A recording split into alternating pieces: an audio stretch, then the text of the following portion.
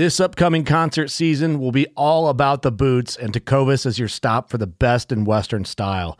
Tecovas has seasonal and limited edition offerings this spring and summer, including men's and women's boots, apparel, hats, bags, and more.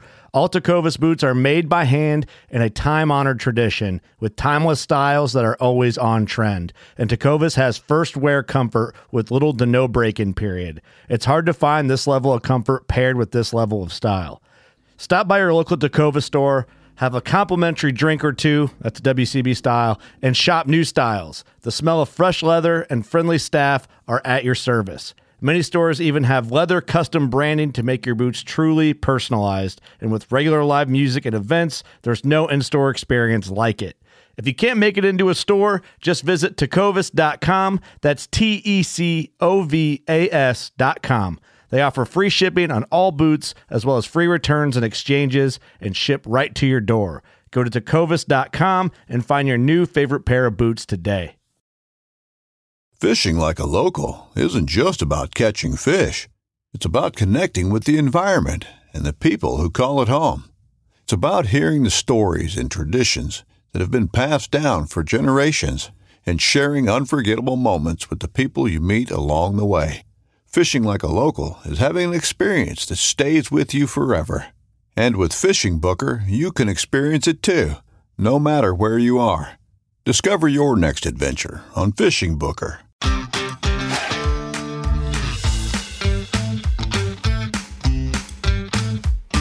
Hello and welcome to the Publicly Challenged Podcast. I'm your host, Luke Oswald, and I hope you join me on my quest for knowledge to become a better hunter, angler, and forager.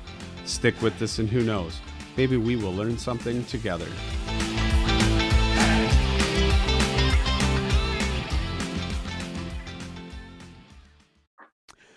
All right, so I'm sitting here and I am talking to Eric Erickson. And Eric is the winner of the Publicly Challenged giveaway that we did to the Western Hunting Summit. So I'm super excited to talk to him and see what his thoughts were and what he learned along the way. And on top of that, Eric also got a really cool pack from Initial Ascent. So I'm kind of curious to see what his thoughts are on that as well. So Eric, you want to go ahead and introduce yourself a little bit? Yeah, my name is Eric Erickson. I grew up in Vermont. Lived there for about 30 years. Worked as a canine officer over there before heading over to New York. I currently work for the state of New York doing Medicaid fraud investigations. I have two girls, 11 and 12, soon to be 12 and 13. Their current softball coach, which is fun. So I started really getting into the Western hunting due to my father's diagnosis with Parkinson's about 10 years ago now, 8 years ago, somewhere around there. My father and I, we used to do a lot of hunting together, pretty much every year. We would go away at least one place on vacation to go hunt. And it was always in the Northeast. We always dreamed about going out west. And he worked really, really hard throughout the years. Didn't really want to leave his job for much longer than a week. He was always worried about things. He was a manager where he was. He was always worried about things leaving, and he was always big about, creating a nest egg for us kids. So he didn't go on a lot of vacations. So back in 2010, I believe, he was diagnosed with Parkinson's disease. And it pretty much took him down pretty rapidly within like 3 or 4 years after that, where he was no longer hunting. And I just said to myself, I'm like, it's going to get to the point where I don't want to miss out on opportunities. I want to be able to go experience those things that him and I always talked about doing. So that's what brought me into diving headfirst into the Western hunting and trying to educate myself as a person from the Northeast to get out there. No, I think that's pretty cool. Especially knowing that, you saw what happened to your dad and your time, you realize that your time is precious and your time is short. And if you don't get to do those things, it's going to be in the back of your mind, kind of lingering and always wanting were regretting that you didn't do that. So I think it's pretty cool that you took the step and kind of got yourself into better shape and decided that you wanted to pursue that. So kind of tell everybody, like, what have you done out west so far? I mean, elk hunts and what? So back in 2007, right around the time when just before he was first diagnosed, my cousin had got a hold of me and we wanted to go out to Colorado. So I grabbed my Cabela's whitetail backpack and all my scent clothes and thought I was going to go out and conquer the woods out there. And we got a second season or third season Colorado rifle tag. And what we were told before we went out there was, listen, you got to get up near the top to this one area. You got to just pick a spot and sit there all day, just like whitetail hunting. So him and I figured, oh, we can definitely do this. So I ended up getting a few things, just a backpack. I think I got it off of, one of the hiking websites, had no real legit frame. I don't even think we had brought a stove with us. We thought we were going to just warm up some cans of like Hormel chili over the fire and live off of protein bars for the week. And we got up there and it was in the sunlight, it was 100 degrees. And at night it was down to 0. It was miserable. That's rough. We had frost inside the tent. And I had to keep like knocking it off, and we gave up after about like 3 or 4 days doing that. Yeah. And I was in really good shape, but coming from the Northeast, going out there, we weighed our packs. My pack was like close to 100 pounds just for the gear we were bringing up there. That's crazy. But you do that on your first time around. You throw a bunch of stuff in that you think you might need, you might want, and next thing you know, you got your whole house with you, or your whole truck with you anyway, and and you just end up miserable hauling around a bunch of extra weight that you don't need. So what kind of happened after that then? Was there any more excursions since then, or? No, so everything kind of slowed down. I ended up went on vacation with my dad a couple more times. We hunted Maine and northern Vermont. My dad's last hunt, he actually got a really, really nice buck out of northern Vermont, tracking it in the snow.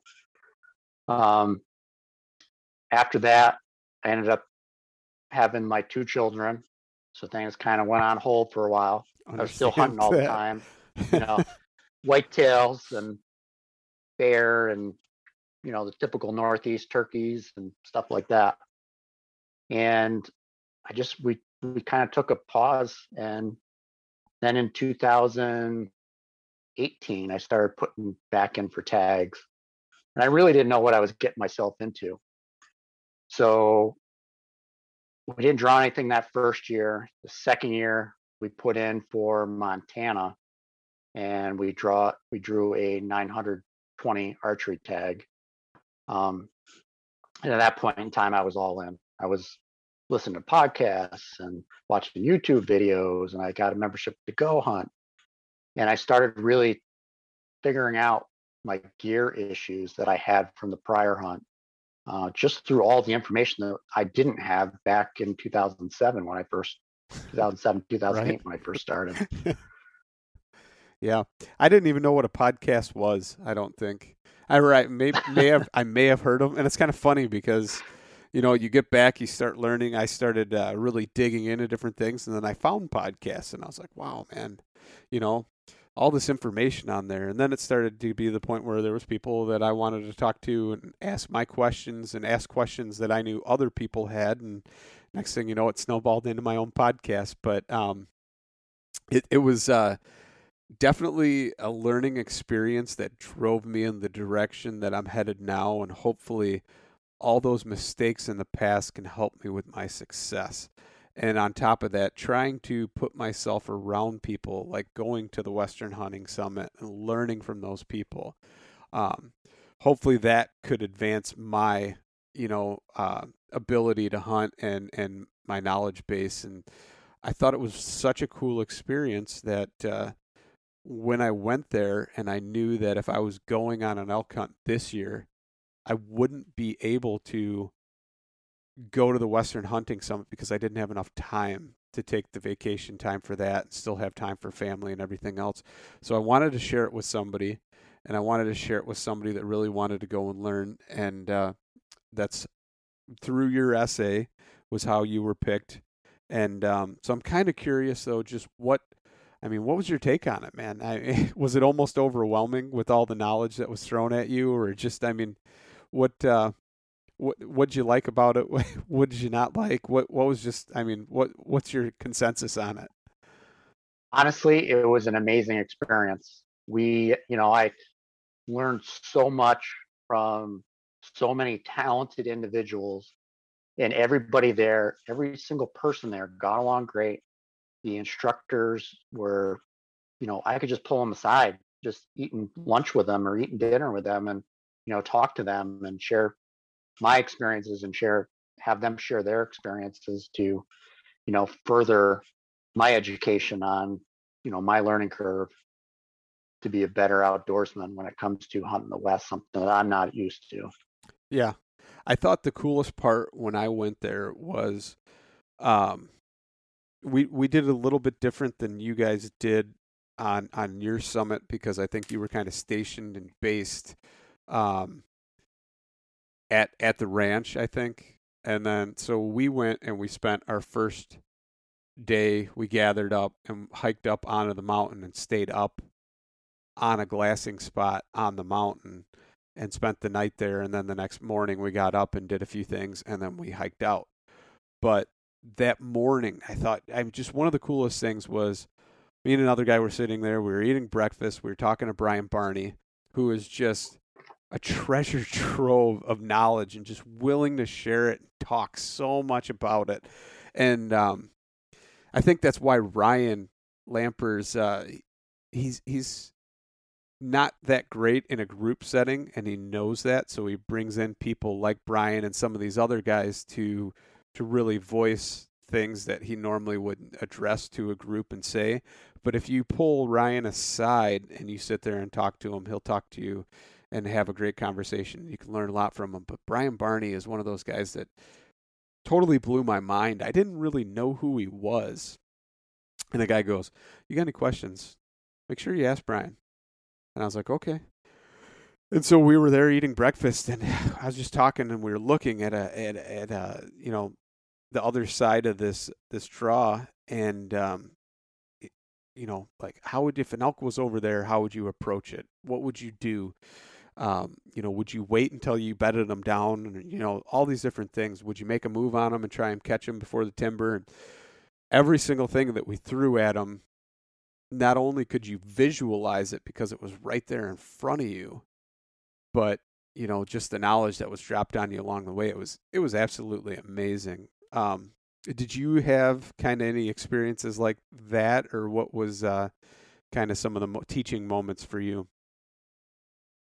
Yeah, absolutely. Like I just, I took in everything that I could get. And a lot of times, after everything was over and done with, there was just so much free time to be able to, I say free time. We were rocking and rolling from about 6:30 in the morning until good 8 o'clock at night, every single day with stuff. Nice. And just not to get on a tangent, but how my entire weekend started was we really had a hard time with transportation.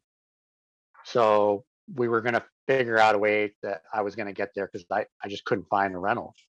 So I fly in the airport, and this guy comes up to me. He's like, "Hey, are you heading to the Western Hunting Summit?" I said, "Yeah, I'm heading." This guy named Nate from California. Nice. So shout out to him. He's like, "I think we got some room. If you want to ride over with us, we're going to get a van from U-Haul," because they couldn't find a rental car either. Nice. So his two buddies show up, Phil and Scooter, and they're from Arizona, and they go to U-Haul, and they come back, and all they had was a 2-seater box truck. Oh no. Yeah. So here we are loading up all the gear, and I ended up sitting in the back with Scooter, and we ended up. I mean, it was just like riding in the back of a rider van. So wait a minute, you guys ended up saying, "Heck with it, we'll take the box truck." Yeah, we had no choice. Everybody else was like completely like out. That's awesome. So, Yeah. one, you had plenty of So room for gear. Scooter and I were sitting here sweating to death in the back of the box truck for like a good hour and 15 minutes. We got a couple breathers, stopped at Walmart and got some extra, food and supplies and stuff like that. You probably that's didn't- how the whole weekend started. You probably didn't need a whole lot of food. I mean, they feed you pretty good out there. Oh, they did for sure. Yeah, like Mark and Cody Rich were there cooking up. I think we had like bear and elk fajitas on the mountain or something like that, and then breakfast was bear biscuits and gravy, and I mean it was just, and then the food never stopped from there. Doc Hillary was cooking a bunch, made a bunch of really good healthy stuff. I finally figured out her banana bread recipe, so if you ever need that, I found that because it was pretty good. Because I have some dietary issues, so it was pretty cool that I could go somewhere and they're feeding you, and you could still eat. A lot of times, like even at work, they'll order food or whatever, and I just bring my own because it's such a pain in the butt to have to try and know or whatever. But virtually everything there was gluten free, and a lot of it was grain free, and just so it made it pretty easy for even like a guy like me that's hard to have around when you're trying to feed everybody. But it was pretty amazing. So what was the favorite thing that you had that they cooked for you? Was it the Birch Barrel stuff or? So Birch Barrel did most of the cooking, along with they had some kitchen help. They had Mark Livesey's wife Amy she worked her butt off to provide the food and everything.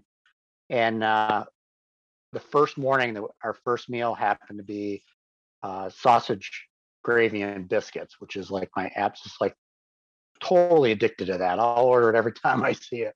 When I'm in the backcountry, that's the same thing. I'll Mountain have House food. No, so Mountain House is decent. It's pretty good, but I ran into this company called Pinnacle Food Company. Oh yes, and the jalapeno biscuit. Oh my god, that stuff's so good. See, I can't eat any of that.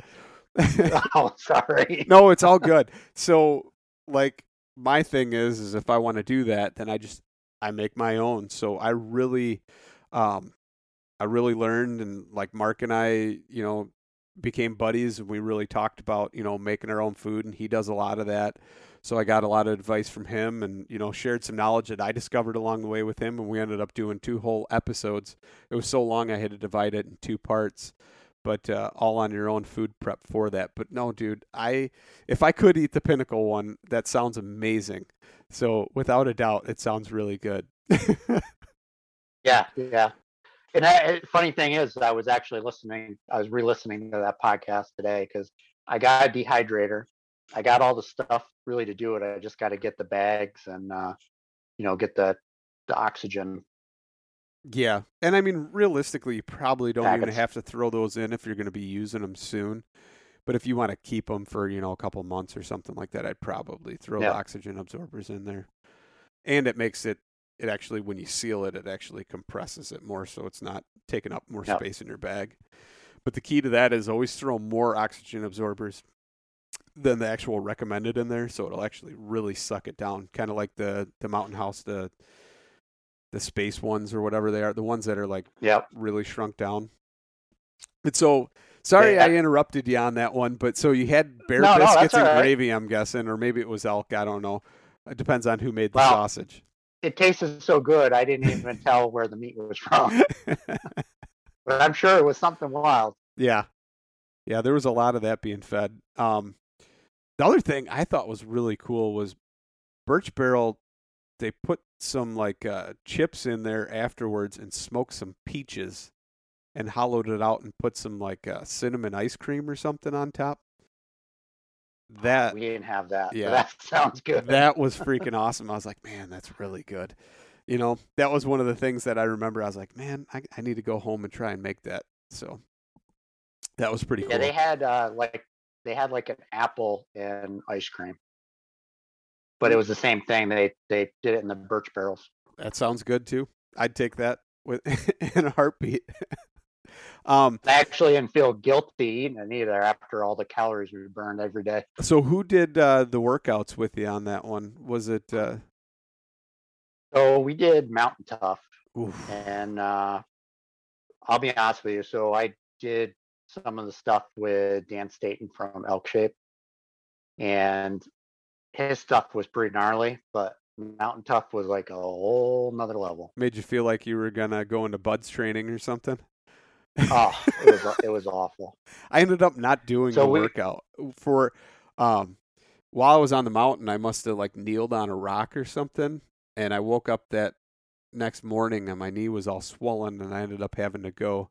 I ended up getting Doc Hillary actually diagnosed. Well, gave me a recommendation, didn't actually diagnose because of whatever professional reasons or whatever, but told me, she's like, honey, you need to go get that looked at. I'm pretty sure that's cellulitis. So got it looked at. Sure enough, it was infected and inflamed. So I did the archery workout, but when it came outside to doing Dan's workout, which I don't think I've ever done 100 air squats in my life, but I think it was 100 air squats, 100 push-ups, or maybe it was 200, I think. So then you had to split it. You guys do the Murph? It's basically a Murph with a bunch of sprints in there instead of a 2-mile run, and it was a lot. Yeah, but see, normally it wouldn't be that big of a deal, but considering I'm coming from about a 800 to 1200 elevation, and then being up there in the 6,000. That's me. I'm 408 where I'm at, so I'm pretty low. Oh, you're even lower than me. So Mountain Tough had 8 levels going out, and it was probably about 100 yards. So it was broken out, about 25 yards in between. Or no, maybe it was longer than, it was probably 15 yards or so in between. And you started off with 25 burpees. Then you went to get to the next level, and you were in a team of like 3. To get to the next level, then you had to do jumping lunges, and then you had to do air squats to a jump, and there was 25 of each of those, and then you'd have to lunge to each next level. You had to finish out the 8, and then in order to go back either direction, you had to do a suicide. So you had to run to each flag and back, flag and back, flag and back. Then when you're on the end, and you got to do 5 more burpees. Then you got to go back and back. And then they start doing the upper, which is push-ups, which honestly, I always rocked push-ups. And no matter how many PT tests, that was one thing I never had to worry about. Push-ups are my Achilles But after doing all that, well, I'll tell you, after doing all that other stuff beforehand, I was having a hard time with even the push-ups. Yeah. And then we'd rotate into some rows, some body weight rows, and finish it off. So when we finished off, everybody thought we were done. When we got to the end, Ara from Mountain Tough was like, listen, one of your teammates broke their leg. You need to carry them. And it was like 200 yards out and 200 yards back. We had to carry the person as a team. Now, we couldn't switch off who was the victim. We had to, or the person that was injured.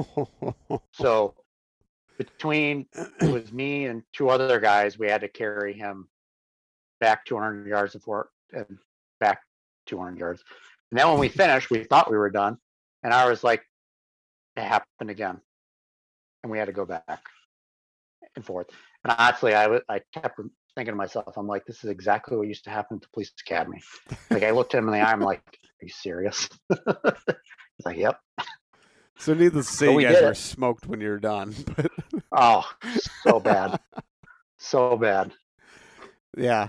So so you had, what was it? It was Joel Turner there, right? And he was doing rifle instruction and archery instruction, right? Yep, correct. How did that go? It went well. So I'd had Joel as an instructor once before. So I was kind of used to his style of instructing, and honestly, that's kind of how I've always been through my career, having that kind of instructing. He definitely changes the way I was doing things, because I was a capable shot. I was a capable shot out to 60, 70 yards. But I understand that I can do more and do better if I adapt his principles into my current shooting style. So it was really a matter of having him there to, push me to that next level, and to try to, I'm going to go backwards a little bit before I can go forwards again. And it was just me coming to that reality that that's what I needed to do to get to that next level, because he's an amazing shot. Yeah, there's no arguing that for sure.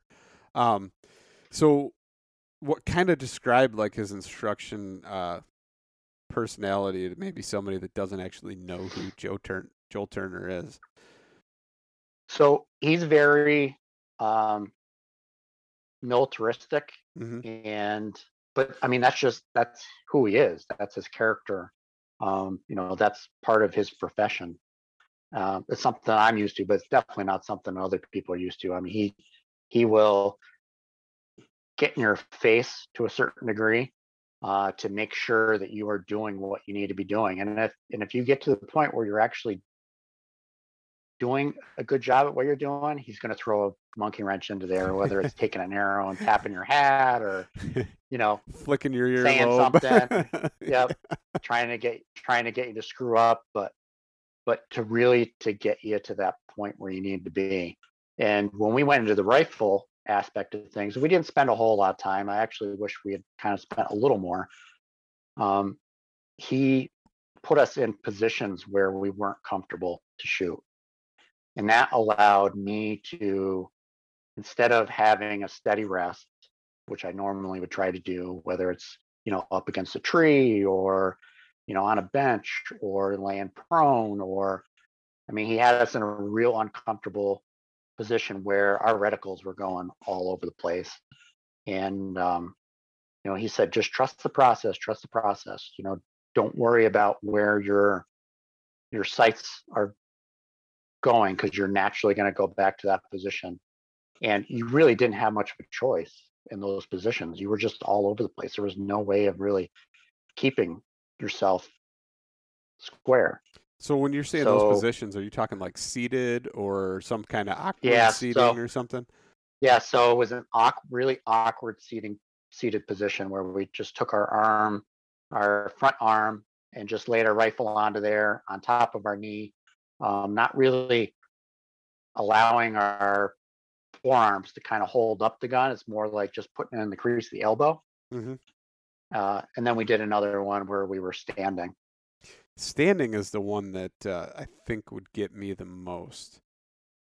So I was actually more comfortable standing. It was the sitting one he had us do was the one that felt really odd to me. See, like I feel that sitting, no matter how uncomfortable or awkward, you're always going to find something or some type of leverage with your body to like find that anchor point, or you know what I mean, to find that brace that you need, that anchor. But standing, you don't really have that. That's pretty much just like your upper body bracing that shot. To me, I feel like that would be more awkward. Now, I'm not saying I can't take like a quick, standing shot at something, but to take the initial shot at something, I feel like that would not be a good position for me. So how I was taught to shoot standing rifle was always to have your elbow in a sling, have your elbow against your body, have everything real stiff, have the stock in close to your shoulder. And he actually showed us a different way where our elbows are up more, holding on as far forward onto the stock, and then having our other elbows up. And surprisingly, it was pretty steady without having my elbow in the sling at all. That's pretty interesting. And it was like a 25 or a 250 yard shot, or 225 shot. So would that be more like a carbine practice? Like shooting when you're standing shooting a carbine or something like that, to where you're kind of you get the like a C grip and that way you're kind of placing your shot in that zone before you actually even get there? Yeah. Okay. Yeah. That's Not your interesting. typical. I think most of us learn, using our sling to have that extra brace and putting it against, you see the Olympic shooters, they're, Mm-hmm. have their forearms in, and, a lot of the hunters, at least that I grew up with, we were always taught to have our elbow in the sling. And so we have a stiff arm because our elbow is tucked into the sling and up against our stock. Right. Just like even shooting prone, putting your elbow in that sling and getting it tied up against you and tucked back into the crease of your shoulder and all that kind of stuff. Yeah, definitely. So that's interesting, man. Now it kind of makes me want to have to go take some lessons from Jill Turner on archery and that. But so what was like the furthest shot you guys did, like a 1250 or something, or did you push it way out there? No, so I don't know whether it was a scheduling issue or what it was, but we only were doing offhand shots out to 200 and 225. Okay. But it was to mostly deal with the process and not necessarily deal with trying to get accurate shots downrange. Makes sense. If you learn the fundamentals, you can take them with you and practice them and apply them. So that definitely makes sense. So, did you bring your own rifle or did you just jump on a gun when you were there? No, so I ended up I have a Browning X-Bolt with a Leupold PX5 HD. I brought that in 28 Nosler. Although I did have a hard time finding ammunition for it. So was Unknown Munitions there for that class, or was that just the Rifle Summit maybe I'm thinking of? But I know Unknown Munitions was supposed to be there with ammunition, so you wouldn't have a hard time. But 28 Nosler is kind of not that common. I mean, I'm not saying it's not common, because it actually is, right. But not as common as, your 300 or 338 Win Mag or something like that. But yeah, or 7mm, stuff like that. So were they there? So with they ammo? weren't. No, they weren't there. Okay. It's probably. I think the Rifle Summit probably has a lot more intrinsic, more details and more events. We were a combo. We only did like a 2-hour session on the rifle. The rest of it was all archery stuff. Yeah. I kind of find though that the archery, I'm more drawn to the archery the more I do it. And I kind of gravitate away from picking up that gun so much. I don't know if it's just the fact that I know I have to stay close within range of that animal and something. There's something to it that keeps pulling me back. The quietness of it, I'm not really sure. And I just drew a really awesome deer tag too. It took me 4 years to get the tag. I finally got it from the state of Illinois, and it's a shotgun tag, but I might actually take my bow instead of the shotgun while I'm hunting the tag. I don't know. I'm kind of torn about that because I'm sure I'll be ticked off at myself if I end up getting, a 70 or 80 yard shot and on a buck of a lifetime, which is a pretty good possibility out there. So I don't know. I'm still torn about that one. Luckily, I've got plenty of time. They definitely got some bruisers out there. I've always been an archery guy. I started with rifle. My first deer was with a muzzleloader. My second one was with a bow. I got like 2 or 3 more after that before I got my first rifle deer. So my big push really to get into the archery was just because I like being out in the woods alone. Yes. And I know that now it's gotten to the point where it's kind of like an in thing, but still, even out west, if you're going to draw tags, it's going to be archery tags, or they're going to be the easier ones to draw, typically, that I've seen. I have learned that the muzzleloader is starting to become an easier one to get as well. After looking at different draw data and stuff like that, you can get, especially in like Arizona and even Colorado, I think some of them. And maybe because a lot of people don't want to hunt Colorado with the muzzleloader because you can't have any modern stuff on it or even a scope or anything. So it makes it to where a lot less people do it. And I think it was like some of the ones I was looking at were like 5-point units and with the muzzleloader it was like 1 or 2. So something to keep in mind. But Yeah. So this year I actually put in for probably 5 or 6 muzzleloader tags in different states. And in years past, I never put in for it. So, because we knew I kind of had a game plan of where I thought I was going to go, or had a very good chance of going. So we were just looking at just trying to do something later, around the October timeframe instead of the September timeframe. nice, nice.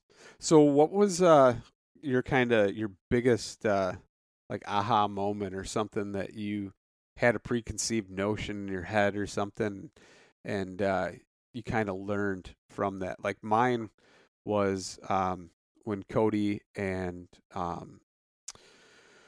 Ryan were talking about calling.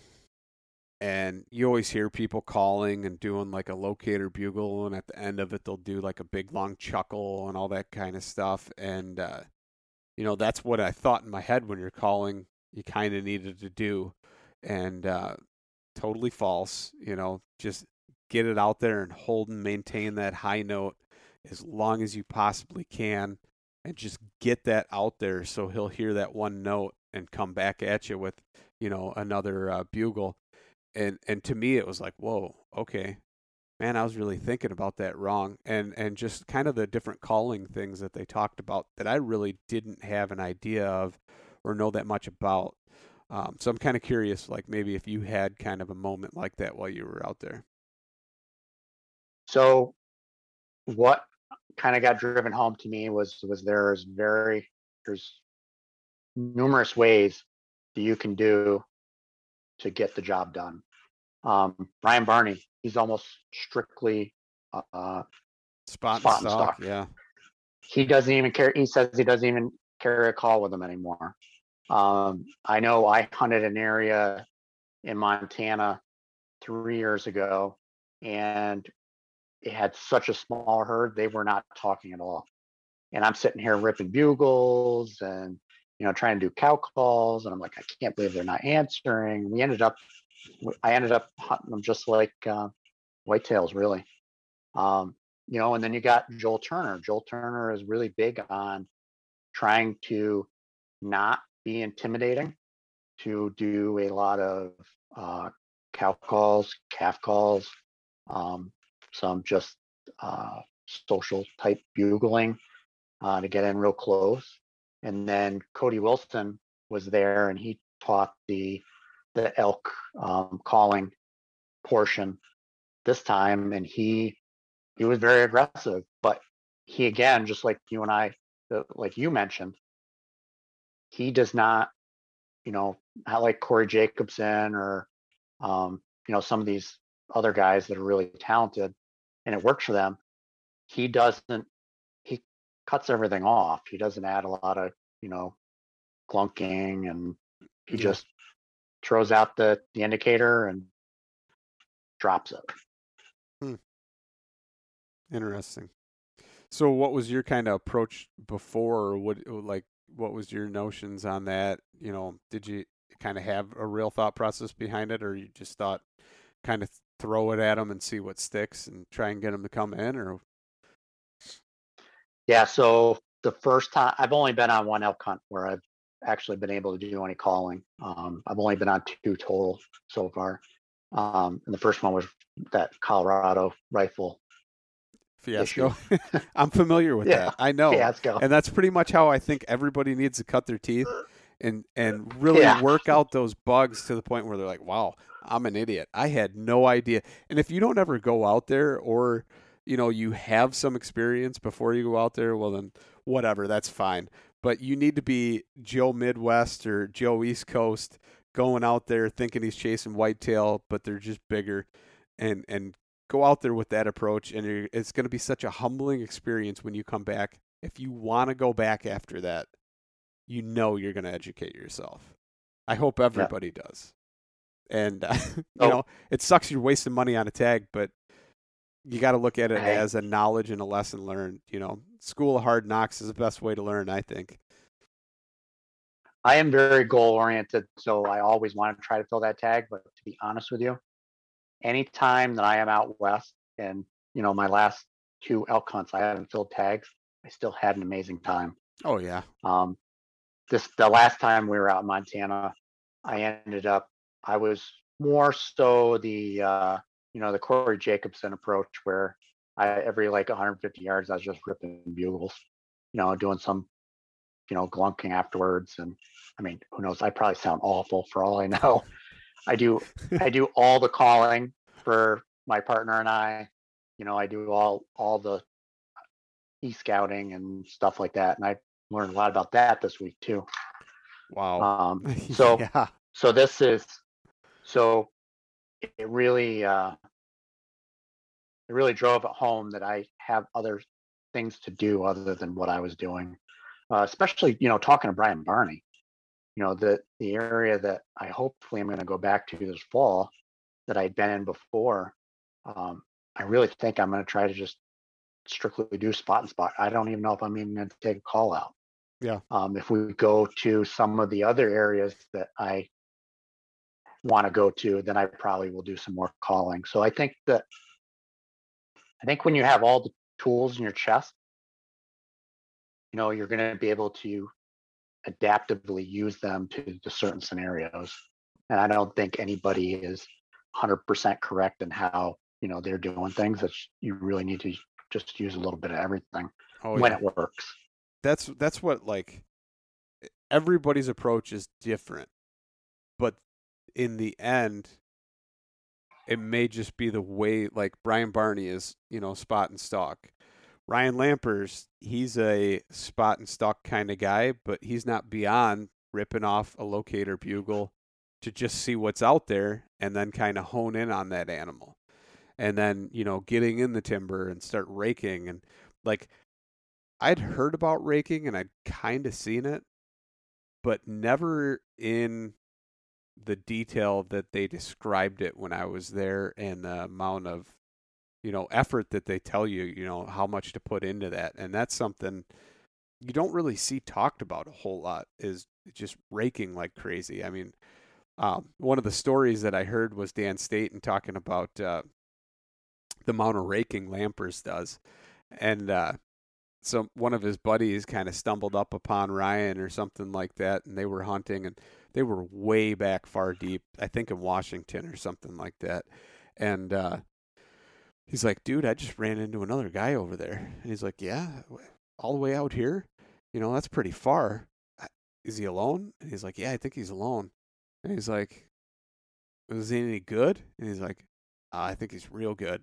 I mean, he was really raking, and I thought it was a bull, and I went over and checked it out. So, and I think he was saying they were like 10 miles back or something, because Dan's one of the guys that takes, dirt bikes a lot and gets into a lot of places that a lot of people don't go. But so just kind of, things like that I'd never really heard of, or heard the amount of raking that people do versus, because I'm going to be honest, I've never heard a bull raking because I haven't got in on one yet. But that's something I definitely know is now in my arsenal, and I want to do. And after talking to a few other people, they say, depending on where you're at, though, if you're around a bunch of deadfall and it's rotten stuff, you might want to actually bring a big old like axe handle or something to actually rake on things with, because you might not get. So it's just things like that along the way I thought was so helpful to kind of learn. What else was like some of your takeaways on that kind of stuff? Same thing about adding the raking in. When it comes to the elk hunting aspect of things. And we did learn quite a bit about the e-scouting. So that's one thing that let's dive into that, because Mark Livesay is freaking. There is none like him when it comes to that. I'm not saying people don't e-scout or whatever, and I'm not making fun of him, but the man is a total freaking nerd when it comes to looking at maps. And that's cool, because he's one who figures all this stuff out, and then he puts it in his course, treelineacademy.net. Awesome course. Believe it or not, and he's going to be mad at me, but I still haven't gotten 100% through it because he keeps adding stuff. So my goal this month is to sit down and finish it so I can finish my e-scouting. But what had you ever even heard of the whole Treeline Academy or looked at it before or done any of that stuff? Or So in podcasts I have in the past, I think I looked at a couple of his very first YouTube videos, but I never really took it. I won't say I didn't take it seriously. I just never put the time and effort into it. So the first year I went out to Montana, and again, I do all the planning for our hunts, me and my partner. And I was looking at trailheads. I was looking at clearings. I was looking for like north-sided slopes. Mm-hmm. And that was pretty much it. Like nothing else. None of the little tricks and stuff that, and he really didn't have a lot of time. I mean, he only had 4 hours. There was so much stuff this weekend, this past week, 4.5 days. So I already told him, I went behind him. I like, listen, just so you know, I'm signing up once I get back home. Nice. So use the code. If you're going to do that, use the code PC2020 and save $20 off a sign up. I think he gave me a better code. He might have. Okay, whatever. But yeah, no, that's, man, I'm going to tell you, like, talking to him, learning, and here's the thing, like, when you see him talking, it's even different than his course. So you're going to learn stuff, and I mean, the basis is the same, but some of the stuff he goes into or like gets on a tangent or a rant about while he was doing, his presentation. And I think the same thing, they actually had to cut him off. They're like, all right, Mark, you've gone an hour over your slotted time. So people got flights to catch because he did it on the last day for us. And people were like not wanting to leave because it was such good information. But it's amazing. And just the stuff I've picked up, and just even the little subtleties about like changing the settings on your Google Earth to where it's more realistic. You can almost confidently, it's still going to be overwhelming when you get there, but it's not going to be as overwhelming coming from the Midwest, like where I'm coming from, where I'm a flatlander in Illinois. Because I remember looking at a map and going, oh, that's not that bad. Well, it looks pretty steep and pretty aggressive looking at the topo lines. But when you get there, it's like, oh, crap. That's going to take me 6 hours to get up there, not, 45 minutes like I was thinking. I don't even have enough time to get there if I got up at 2 a.m, to get there at daybreak. Stuff like that just, I mean, super helpful. Super helpful. So what was like your whole thing on that? What was your, like, what were you thinking? I mean, it's a lot. Like, my head was swimming when he was talking about all that stuff. So 100%. He went, he just barely scraped the barrel, and it was a lot of information. He probably had 4 hours total, and like hit almost every single instructor that was there went over their time when we just kept pushing the day out. Nice. And we would end up starting early the next day to catch up. But he was just scraping the barrel, and I know that I can be more successful out in the woods, coming from the Northeast, going to the West without any inside information. I know that if I go through his program, that I'm going to be able to get to that level where I know pretty confidently that I can go out there and I'm going to be able to almost guaranteed run into elk. I think that's huge. That right there, I mean, is way more than the price of the course. I mean, the fact that even to get on elk, and then it's up to you to be successful, but to pay what you're paying for the price of that course, to get that information, and look at Mark's beautiful face and that shiny head while you're learning too. But it's just, to me, it's like, man, and if I can pick out, 4 spots in, 6 different units that I'm going to hit this year in Colorado. And if I don't hit, those first 4 spots and I only hit 3 of them and it just looks crappy and I'm going to go to the next one and I end up getting on elk, that right there is worth the price of admission. It blows my mind that I had no idea about any of this stuff beforehand. And then, going to the summit and doing the course, and like I said, gonna finish it. But I mean, you definitely got to dedicate some time because there's like 25 hours or 26 hours of content that he put into that course. Yep. And in the end though, it's going to be so worth it. I'm excited because I want to get my first elk real bad. I'm sure you do too. Oh, so you haven't gotten one either, huh? I haven't put one down yet. No. So this will be my second elk hunt coming up here. So I'm yeah, I haven't gotten one yet. I came very, very close. Some lessons were learned.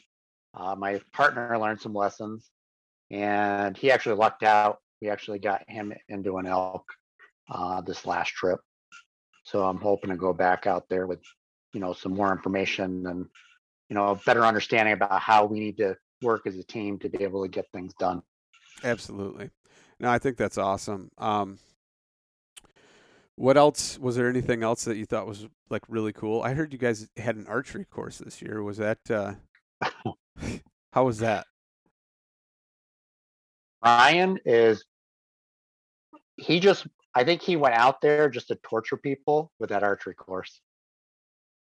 Him and Mark. It was 4.5 miles. Oh. A lot of it was uphill. And every single shot, there wasn't a shot under 40 yards. The longest shot was out to a 98. We ranged it. It was supposed to be 100, but it was 98. And everything was like, there was very hard, like you had to touch your foot to the stake. So they had it set up so that it was really hard for you to be in a comfortable position to shoot. Shooting around limbs sometimes we had shooting around limbs. Sometimes we had to kneel. And me being from the Northeast and having my gyms closed all the last year, I'm like, my heart rate was averaging between like 145 to 190 the whole entire time we were out there shooting. It was never before in my life have I thought of like, I'm going to quit 3D shooting. And I was up there halfway through and I'm like, but knowing that I came a long way to get there and knowing that the drive I've always had in the past with everything else I do, I'm like, you got to buck up and drive on. And did lose a few arrows. One time I lost an arrow because I forgot to adjust my sight. I lost one because I was all out of taper room. I think my sight went out to 92 yards. So I was trying to hit that 100 or 98 yard spot. Then Robbie Denning was next to me. He's like, just try to hit like the top of his antlers. That'll probably be perfect. So I aimed at the top of his antlers and ended up scraping the back of it. Oh. So we ended up losing that. And then I lost one just completely my mistake. I totally biffed the shot. I had a great time shooting with Robbie Denning from Rockslide. That would be pretty cool. How was Brian Barney's performance there? I just did they do the Beat Brian Barney contest, shooting out to however far? They did. He's pretty rock solid when it comes to shooting. Especially a dude with a super, super short draw length. Like I think he's 26-inch draw length or something. Like he's way shorter than everybody else as far as that draw length goes. And he's still just lobbing them out there. I think he went to 140 was where he was at because we were at Cody's house doing it. And I think that was up against the edge of the farm there at Cody's. And I think it was 140 yards or something. It was pretty far. It was definitely cool to watch. Yeah. I'll tell you what, I have never met a more motivating and positive individual as Brian Barney. Absolutely. The dude is a straight up mountain goat. There is absolutely nothing stopping him. And I made a comment to him just joking around, and I said something like, maybe when Brian's about 65 or something, I'll be able to beat him on the mountain. And he looks at me and he goes, I'll still be running that mountain at 65. And I go, yeah, you're right. Who am I kidding?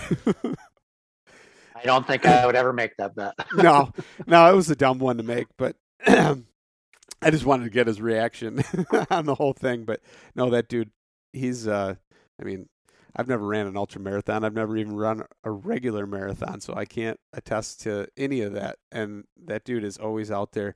He was telling me before he came to the summit, he was out for 2 days trail running. And it was like, it rained the whole time and there was snow and stuff. And I'm like, what? This dude's freaking crazy. He's like, yeah, my clothes are finally starting to dry out a little bit. And I'm like, oh, man, what did I get myself into? These guys are straight up freaking different planet compared to me. But hopefully, man, we'll get there. So it was definitely good talking to you. It was awesome learning, kind of what your take was on it and what you learned. So before we go, I got to know, though, how about that initial ascent pack? Oh my God. So, and I was running a Mr. Ranch pack and I thought that was like perfect pack for me. I dumped mine and ditched it. And did you? Oh, I ditched it. I had it. I took it on my elk hunt and then I did a lot of rucking with it and stuff. And I noticed through the rucking and like the preparation, it made a lot of noise under weight. And you could never quite adjust that load right. And then when you did, and then like when I went to the hunting summit last year was when I was like, man, I'm done with my MR pack, because I was always constantly jacking with the hip belt, the kidney belt, and with the shoulder straps because they never stayed tight. It's just the webbing and the buckles just weren't that good. It drove me nuts, and I was like, this is the last time I'm ever using this pack. And I came home and started doing research, and a couple people told me, they're like, talk to Dennis and Joe, awesome people, you need to talk to them and just kind of get a feel for the company. And that was between the pack and everybody saying how awesome it was and how great of people they were. That was something I just had to try and get behind, and that's what I did. So what was like, I mean, you got to do the virtual fitting with Dennis, I think. No, he pretty much had everything because I think his stature was pretty similar to mine. So he had everything all fitted out. He said, if you run into any problems, just let me know. So I got it. Didn't really need to adjust anything. I put about 40 pounds in the first time. I took my dogs on a 3-mile walk, got back, and I was like, all the weight, like my so I have wide shoulders and they kind of come down, and packs usually bother my neck and shoulders. I've always had slight neck and shoulder pain with certain packs, and I'm like, this is great. This didn't even bother my back at all. So then I was like, okay, let's bump it up a little bit. So I had it up to 85 pounds and did another 3-miler. And again, I'm like, this is great. Yep. Like, it felt so steady. And just like you, I was actually, prior to submitting my email to you about trying to get out there, I was in the process also looking for another pack through some of the, the usual top 3, Kifaru and Exo and Stone Glacier. And I guess I had heard of Initial Ascent, and I was actually signed up for their email, but I didn't really look into the packs themselves too much. And I honestly think that they're going to be a company that's going to be at the top. Yeah. When the word gets out there and more people try and more people are keeping an open mind to the other pack companies, they're going to do really, really well. I actually ended up, I think I've spent another $150, just buying accessories and the lid. Nice. And so I haven't bought any accessories yet. I bought, like, when I bought my pack, I bought the pocket.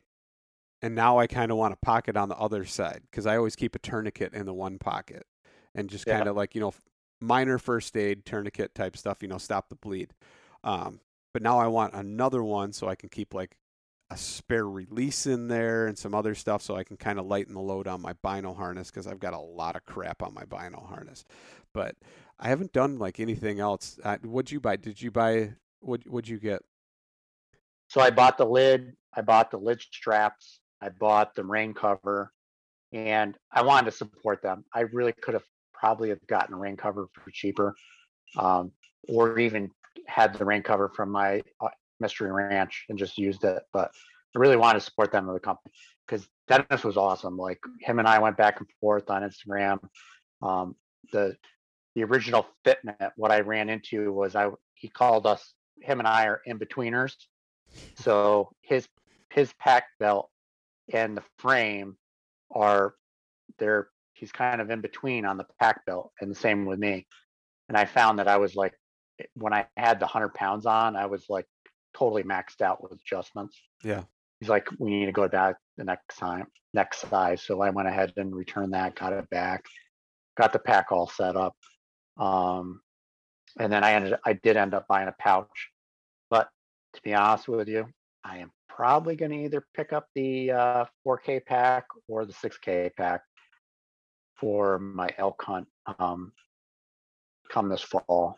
So I recently bought the 6K bag, and to be honest, I haven't even put it on my frame yet, but I'm probably going to use that. I also have the pannier, which is pretty cool. And what's nice about that is like, you don't even need a bag on your frame. You can just use the pannier and the lid, and you've got enough for a day pack and something to haul out meat with.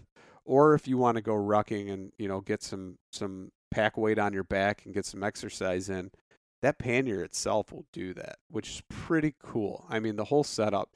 I just watched a video the other day in the email of Diego from Muley Tines, I think. I can't remember.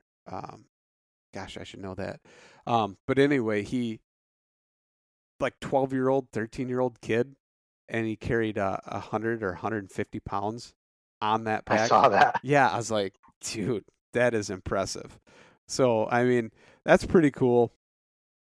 It definitely supports the weight to where you don't feel it on all those pressure points and hot spots, and you don't get like because you're reefing down on your chest strap and getting that where it like pushes up against your your collarbone, and it's a great pack. And I can't say enough. And so it was so cool that I actually got to give one away and let somebody else experience it and have the same kind of feeling I did when I put it on. I think that's so awesome.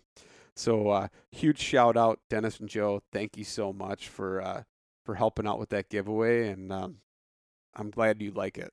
So that's pretty Absolutely. cool.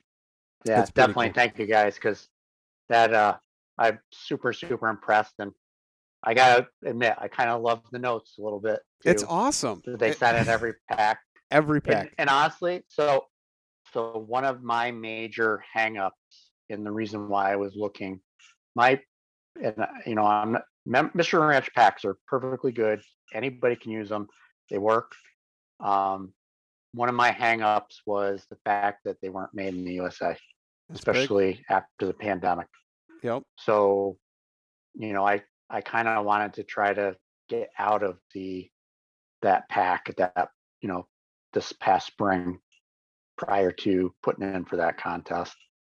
Yeah, that's actually been a goal of mine, is to, and not just go out all at once and spend a ton of money, but to slowly give back, by buying from companies that dedicate their time and their hard work and their effort to doing as much as they can to make a good quality American-made product here.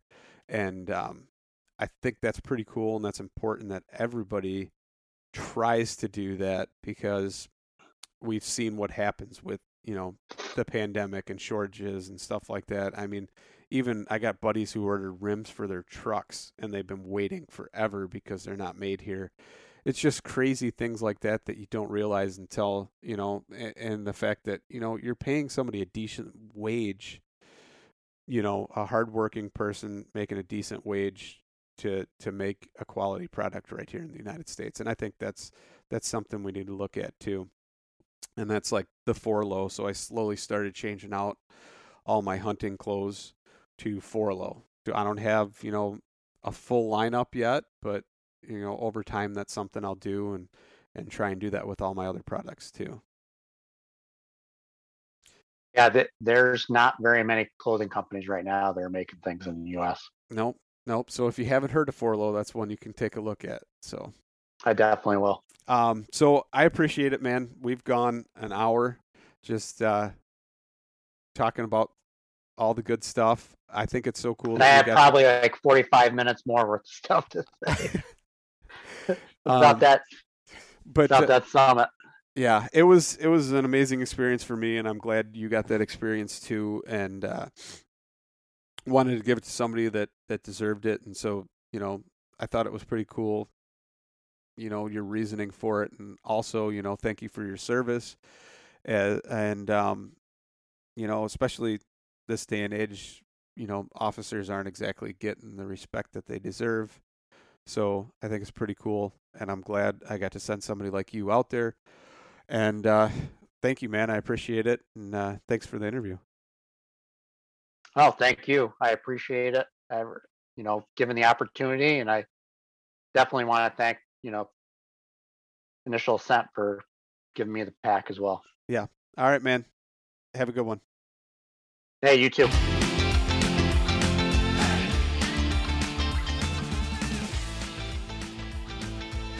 And once again, thank you so much for listening to the Publicly Challenged podcast. I hope you enjoyed the show, and if you did, please subscribe on whatever platform it is you're listening to. Also, if you could leave a review, that would help us out. And you can check us out on Instagram or at publiclychallenged.com. And once again, thank you so much for listening to the show.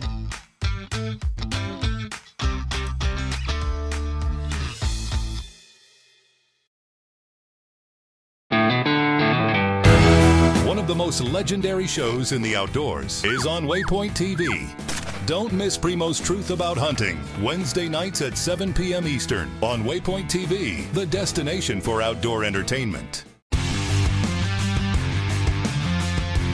On Mondays, head offshore with Captain Scott Walker and Steve Roger for breathtaking deep-sea adventures. Coming to me. Double. He's jumping.